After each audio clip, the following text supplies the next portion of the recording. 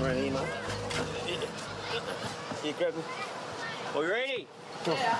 Just pick him up from the leg. All right. His condition is getting worse by the second. Mate, the oxy straight out. Ready? He's staying for the night. Have you on this bed? Yeah, we'll put him straight on the bed. There we go. You okay there, mate? Suddenly, he stops breathing. Okay, mate? You right, buddy? You all right? Stay with us, mate. Oxy. Hey, get the ambo straight away. Get the ambos. Get the defib out. Lifeguards don't know whether his condition could be a heart attack, simple sunstroke or drug-related. Såg ni hur slapp han var när de la ner honom på britsen? Han var helt ledlös. Och det är det här vi ska prata om. Inte Australien, inte stränder, inte bra ramningar. Utan det första omhändertagandet av en patient med sänkt medvetande. Kort kommer vi prata om patofysiologi, hur man kan tänka där och varför det påverkar handläggningen.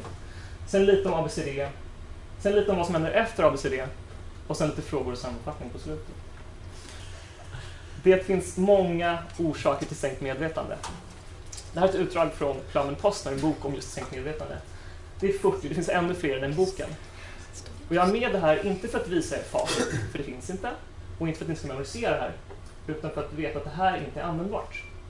Att bara rabbla en minnesramsa eller en lista av grejer utan att förstå vad som är viktigt, vad som är vanligt, vad som är farligt kommer inte hjälpa oss när vi står stressade inne på ett akutrum. Därför kan det vara bra med stöd. Olika typer av minnesramsor och saker som hjälper oss när vi är stressade. Den vanligaste i Sverige. Har någon en minnesramsa för patientens sänkt medvetande? Smidas, precis. Herpesencefalit. Och U står för uremi. Sen tänker jag att vi kan säga tillsammans på 3 vad de här bokstäverna står för. Alla känner ju till ramsan. Så på 3 kan vi säga vad S står för. Är alla med på det? 1, 2, 3. Subbalabba. Så brukar jag känna när jag ska rabbla och smidas. Status elasticus, eller stroke, eller subarak. Det finns många förklaringar. Korsakoff, meningit, intox, DKA, andningsinsuff. Ja. Ramsor är bra för att de hjälper oss att komma ihåg saker. Jag tycker inte om huskmidas. Och jag har funderat länge på hur jag ska bäst förmedla det här. Och jag tror att den här bilden förmedlar min känsla när jag står med en sjuk patient och ska tänka vad kan det här bero på. Jag stör mig på den här bilden. Oavsett hur jag tittar så känner jag att det är något som jag missar. Jag vet att jag missar något, men jag kan ändå inte se det. Jag får inte den här översikten som jag behöver när jag är stressad och när det är ett allvarligt läge. Om jag vill ha ett skyddsnät, något som jag förlitar mig på, något jag använder, så måste jag kunna lita på det. Och så är inte fallet med huskmidas. För det första, innehållet är väldigt ojämnt. Det innehåller uppenbara orsaker som andningsinsuff. Det är något man förhoppningsvis noterar utan en minnesremsa. Det innehåller ovanliga orsaker om man tittar på de epidemiologiska studier som finns. Herpesencefalit och Korsakoff är inte bland det vanligaste. Men saknar vanliga orsaker, sånt som vi verkligen inte ska glömma bort, men som tyvärr inte finns med i ramsan. Och saknar farliga saker. Dessutom så är det flera orsaker på bokstav. Och för det tredje, det vägleder inte. Det vill säga det är inte uppenbart hur man ska integrera det här i resten av sitt omhändertagande. Vilka fynd man ska väga in och när man ska göra det. Om man ska gå på en lina med en skör patient och man behöver ett skyddsnät, då kanske inte huskmidas är det bästa. Det kanske finns alternativ. Och något som har hjälpt mig, som gjort mig lite mer trygg i mina omhändertaganden, det är att tänka patofysiologiskt. Vad menar jag med det? Att dela upp sänkt medvetande i strukturella och metabola orsaker. Hur många har hört talas om det här? Hur många känner sig trygga i uppdelningen? Ja, några. Bra. Då tror jag att jag kan ge lite kunskap som kanske är användbart. Man kan dela in alla orsaker till sänkt medvetande i strukturella och metabola orsaker. Strukturellt benämner en fokal skada i hjärnan som man som regel kan visualisera. Medan metabola orsaker är generella och påverkar hela hjärnan. Fokal skada versus generell. Kan som regel visualiseras, kan som regel inte visualiseras. Det här är några exempel. Hjärnblödning och hjärntumör är strukturella orsaker. Intoxikation, hypoglykemi är metabola orsaker. Vissa grejer som subaracker kan anses antingen vara strukturellt eller metabolt, men det är petitesser. Vikten med den här uppdelningen Det hjälper oss skilja mellan vad som är vanligt och vad som är farligt och hur vi ska handlägga patienten. Det vill säga något som huskvidas inte gör. Det finns 2 studier som visar varför det är användbart. Och den första studien gjordes på en svensk kohort. Under 2 års tid så samlade man alla patienter med GCS under 11 som kom till SÖS och till Karolinska. Det är ungefär 900 patienter. Av dem så hade 25% en strukturell orsak till sänkt medvetande, medan 75% hade en metabol orsak. Det är den första viktiga take-homen. Komma ihåg, när det gäller pretest probability, eller vad man har att utgå ifrån innan patienten ens kommer in, att det är vanligt med metabola orsaker. Prognostiskt såg man också en stor skillnad. Det här är olika orsaker till sänkt medvetande. Kanske lite svårt att se längst bak. De här blåa staplarna är incidensen, hur vanligt det var. Där kan ni se att stroke och hjärntumörer var 27% sammanlagt. Medan intoxer, ungefär 40%, 4 av 10 patienter med sänkt medvetande med GCS under 11. Och epilepsi 13%. Det som gör den här bilden intressant, inte staplarna, det såg ni på förra, det är den här linjen som kommer nu. Man såg en tydlig skillnad i mortalitet, både in hospital och 30 dagar och 1 års, om man delar upp patienterna i strukturell versus metabol orsak. Strukturella orsakerna hade sämre prognos, metabola hade mycket, mycket bättre prognos. Så kom ihåg det, metabolt är vanligt, strukturellt är farligt. Sen finns det självfallet undantag för det här. Men det här är användbart om man ska börja bygga sina egna tankeregler och tumregler som man har att utgå ifrån. Så. ABCDE. Gud, Du kvitterar sökningen. Du får höra att det är en 54-årig kvinna. Du hinner läsa i journalen depression, ångest, alkoholmissbruk, misstänkt lungfibros, vägrar gå på någon utredning. Och så vips kommer de in. Ambulansen berättar, eller du ser att hon är ganska grådaskig, drar små andetag. Ambulansföraren säger, hon ringde vårdcentralen och sa att hon inte ville leva. Men när vi ringde på för en halvtimme sedan, då var hon helt vaken och talbar. Men nu precis när vi körde in hit, så hon sjunka i medvetande. Vad ser vi? Snarkande, lite väsande andning, munhålan UA. Lungorna låter helt normalt. Andas kanske lite långsamt och lite diskret. Lite takikard, systolisk 130, buk och pulsar UA. GC 6-7 någonting. Lite vidgade pupiller. Temp 35,8. Man kan ju fundera kring åtgärder för samtliga dessa grejer. Vad vill ni åtgärda först? Säkra luftvägarna. Yes. Vad tänker du då? Nej, men även om det passerar luft där så är hon så pass medvetandet sänkt så att Du går dit, man chinlift. Ja. Det funkar. Hur många skulle överväga en svalltub eller näskantarell? Någon har gjort? Ungefär alla. Hur många skulle tycka att du borde intubera henne? Om det stannar så, då är åt det hållet. Vad sa du?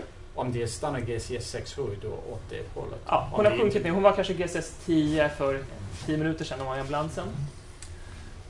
Självfallet krävs det mer information. Det är svårt att säga utan att ha sett patienten. Vi resonerade att hon var på väg in i en intox och att det här sannolikt var en allvarlig intox. Så hon intervjuades där på sal. Lite propofol och inte annat. Ja. Och vad kommer sedan efter ABCD? Vilka andra pusselbitar brukar kunna hjälpa oss? EKG. EKG? Blodgas. Blodgas.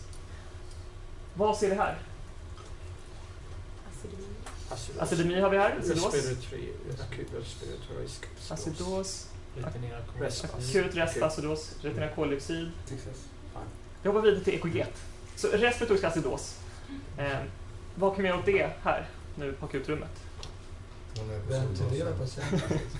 Ja, det var ungefär det vi gjorde. Det här är EKG. Det är lite svårt att se, men jag kan säga att QRS-tiden är 112, QT-tiden är 360, QTC-tiden är 561. Så förlängd QTC-tid har vi här, de nickar där. Och det här är bröstavledningarna.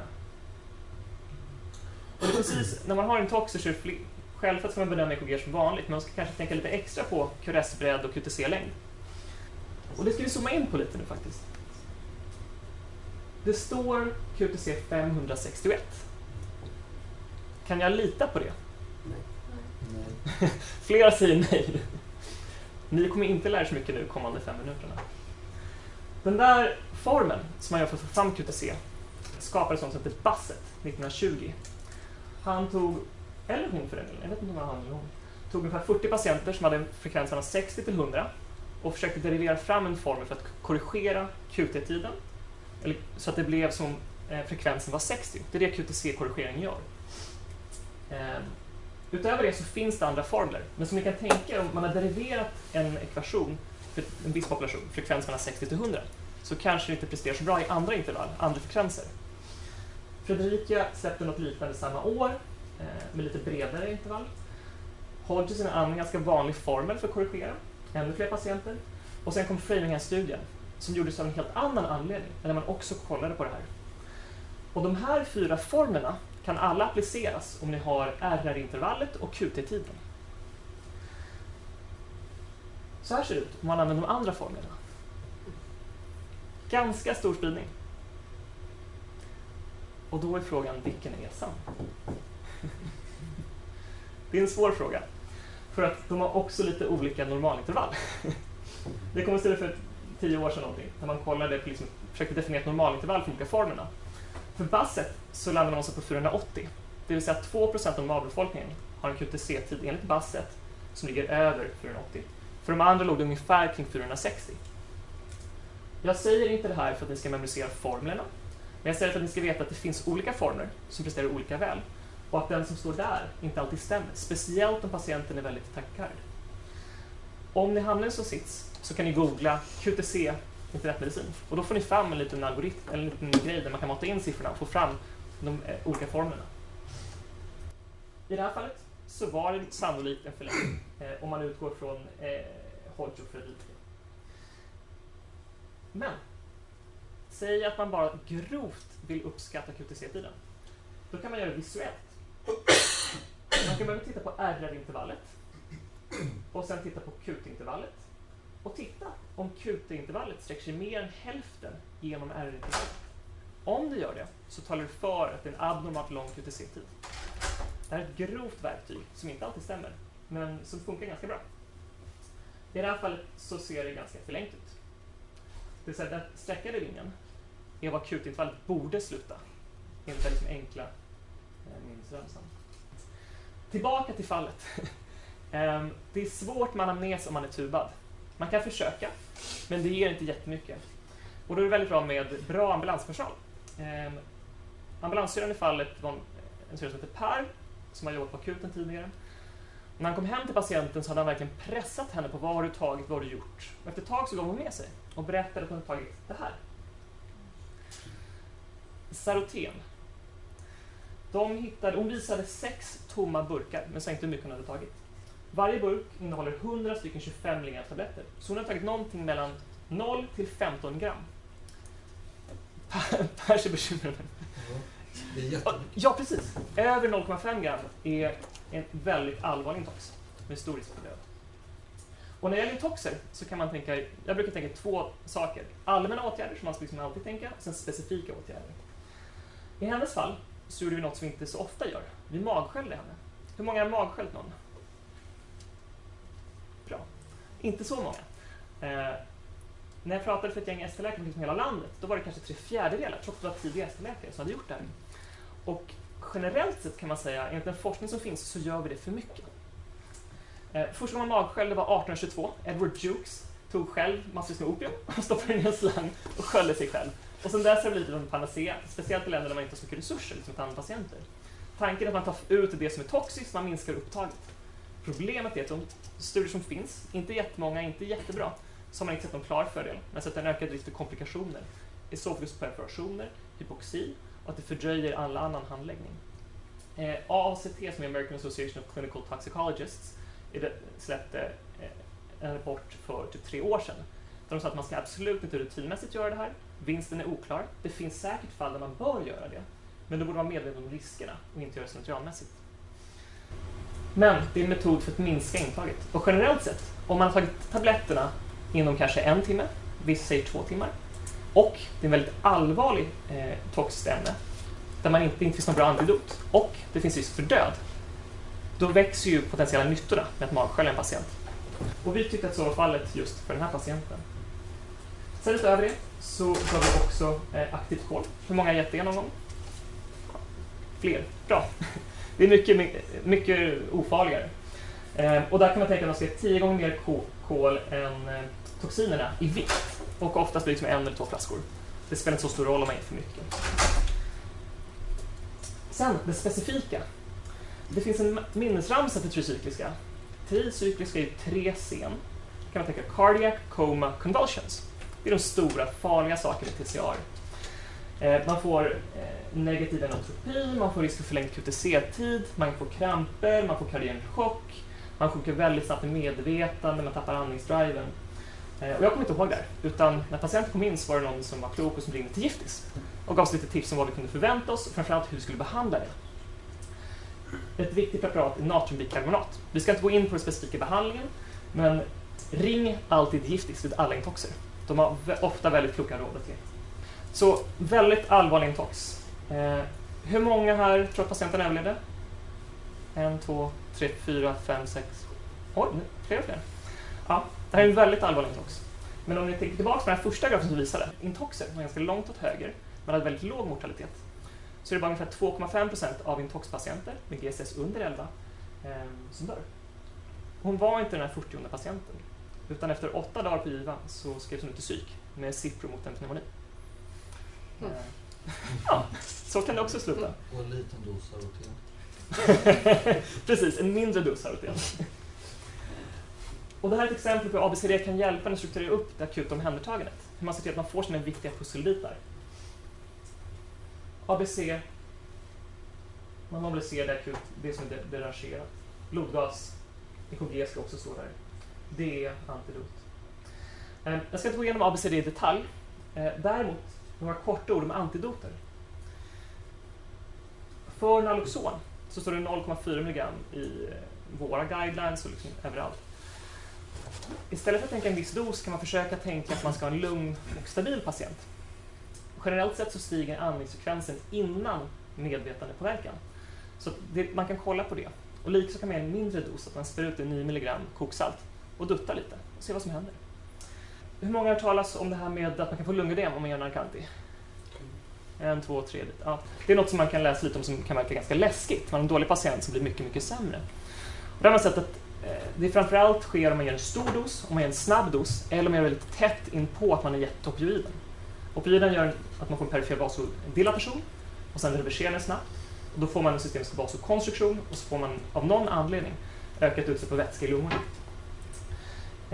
Så undvik stora doser om ni inte måste. Tänk på det om ni ger det väldigt snabbt.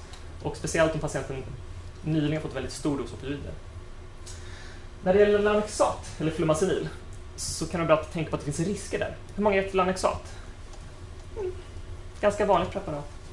Om man tittar på den forskning som finns så är det isolerad bensintox ytterst sällan kraftig andningspåverkan eller död. Oftast är det blandintoxer som gör att man dör. I en stor dansk metareview från förra året så såg man att om man jämför placebogrupper mot de som fick Lanexat, och nu gäller det akut sänkta patienter, då var det färre farliga outcomes eller komplikationer i placebogruppen. Det finns 3 saker man kan tänka på. Om patienterna har EP sedan tidigare, ett väldigt omfattande bensmissbruk, eller om patienten kan ha tagit några andra tabletter också, så finns det en risk för badness. Badness i form av behandlingsrefraktära kramper. Lanexat har en halveringstid på typ 1 timme och under den tiden kan det vara väldigt svårt att reversera pågående kramper. Då får man söva med något annat än bara bens. Och det går ju, men det kan vara farligt. Det finns flera fall rapporter på folk som har dött på grund av det här.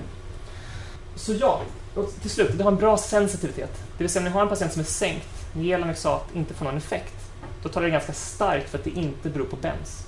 Däremot har det en dålig specificitet. Det vill säga om ni har en sänkt patient som ni ger Lanexat som pignar på sig, så behöver det inte nödvändigtvis vara det som orsakar det. Så tänk metabolt versus strukturellt.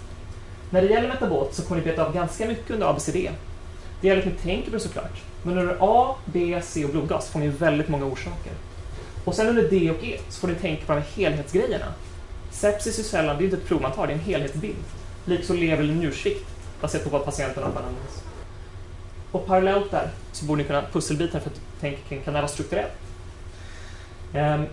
Vi kommer komma tillbaka till det här, hur vi skiljer på de två kolumnerna, där på akutrummet.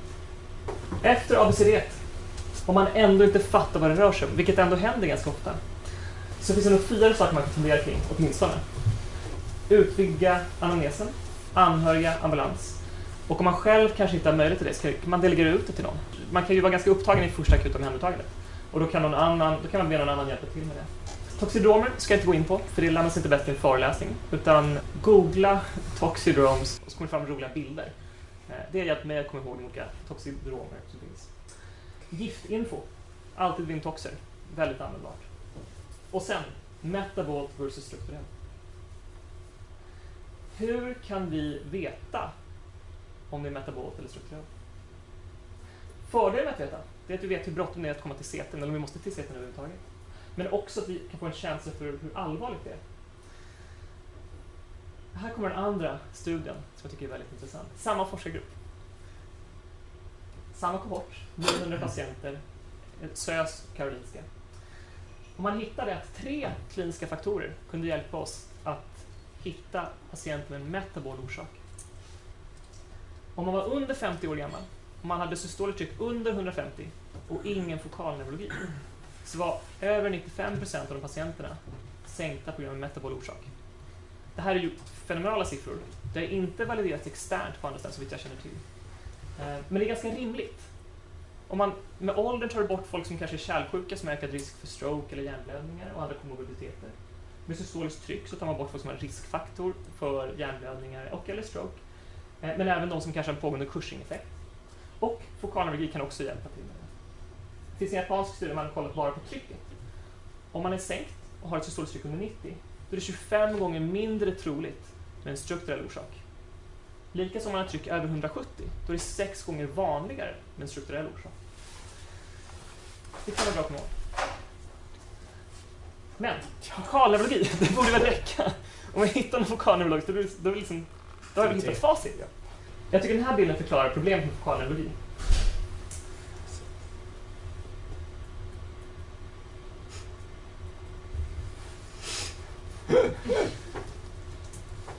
Om vi inte får återkoppling och lär oss att det finns falskt positiva svar, så kommer vi alla till slut bli uppätna med en stor varg.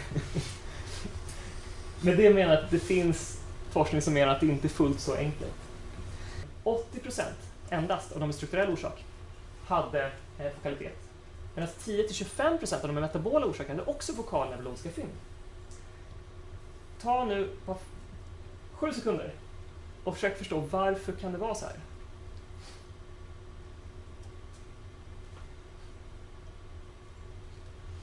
Alla ser ganska trötta ut. Nej. När det gäller metabola, ungefär 10% av befolkningen har en fysiologisk anisokori. Och om det inte noterats tidigare så kan man tolka det som olika stora pupiller. Så kan man tolka det som fokalneurologiska fynd. TODS pares, leverencefalopatier, hypoglykemi. Allt det här kan ge fokalneurologiska fynd. Och tillhör 10-25% som uppvisar något konstigt inom akutrummet. Hypoglykemi kan ge dysartri, kan ge hemipariser, kan ge enskilda pareser, kan se ut som det mesta. I ganska många artiklar står det DEFG, Don't ever forget glucose. Och det ska man aldrig någonsin göra. Och sen när det gäller strukturella orsaker så kan omfattande strukturella orsaker inte nödvändigtvis trycka på något sätt som gör att man får fokalneurologi.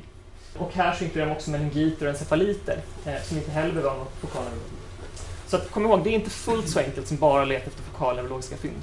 Sen, en punkt. Hur många har talat om John Hickam? Hickams dictum. John Hickam var en läkare som levde på 2000-talet och som ska ha sagt följande. Och jag tar upp det här för att det är en bra poäng just när det gäller patient med sänkning av vetande. Bara för att man har ett S-etanol på 45 så ska man inte strunta i att ta en utox. Eller bara för att man liksom är hemlös och sprit så ska man inte tänka på att det kan vara någon skallskada. Jag menar inte att man ska utreda saker in absurdum, men man ska inte kanske släppa utredningen bara för att man får napp på någonting som inte helt förklarar den totala bilden. Så om ni får napp på något av de saker ni letat efter, tänk, kan det vara någonting jag missar? Är det något annat som kan vara farligt som jag måste tänka på? Om det känns konstigt i magen, gräv mera. Nu har vi pratat om ganska många olika saker, men vi kan koka ner till några väldigt konkreta punkter. Så de här 10 punkterna som jag tror ni ska ta med er. 5 koncept och 5 tips. När det gäller koncepten, håll er till ABCD, blodvätska, PDE. Det kommer hjälpa er. Tänk att ni behöver någon annan algoritm för sänkta patienter. DEFG. Kan vi säga det alla ihop? Don't ever forget glucose. Tack. Era framtida patienter tackar er. Tänk strukturerat metabolt. Det har hjälpt mig mer än huskmidas. Hickams dictum. Nöjer inte bara med en uppenbar orsak. Och sen att tidigt ha en plan och tidigt tänka kring logistiken. Hur osäker på diagnosen, vilken vårdnivå är lämplig. 5 tips. Intox, tänk alltid giftnivå. QTC, lita inte bara på EKG-apparaten. Naloxon är lägsta effektiva dos. Flumazenil, tänk på att det finns risker och att behandlingsrefraktära kramper är behandlingsrefraktära. Sen när det gäller meningiter, om ni måste till DT:n, vilket man väldigt sällan behöver, ge antibiotika först. Låt inte det fördröja antibiotika först. Och vad hände då med den här patienten som hittade på stranden? Han som kollapsade där på britsen. Om det var inte Bondi, om det var mer norrut skulle det vara Eric Kanji syndrom. Men det är förmodligen inte Eric Kanji om det är Bondi Rescue. Nick ifrån Australien. Jag vet inte vad Eric Kanji är för någonting. Men vi kan ju se. Went to the tower. Now she's seen the ambulance. Well, what happened? Did he faint? Yeah, he fainted before. Serious? I thought he was joking. Oh my gosh, I'm scared now. You didn't... Out of the way for me. Thank you. I don't know, he just said he was going to faint and I didn't believe him, so he went to the lifeguard. All right, a few bumps on the way in. Later, doctors confirmed Matt suffers a rare allergic reaction to cold water that causes hives. Matt's swim had sent him into anaphylactic shock. I want to meet that doctor who made that. Svår giftdiagnos. Precis. Jag visar inte det här klippet för att det är en vanlig diagnos. Men jag visar det för att ni hade upptäckt det här om ni hade följt ABC, blodvätska, PDE. Då hade ni märkt att patienten var i chock och kunnat agera därefter. Jag tror du menar diagnosen. Kan vattnens anafylaxi. På er kan man ju se urtikarien och koppla det kanske. Koppla. Stort tack för att ni kom hit på måndag eftermiddag och lycka till!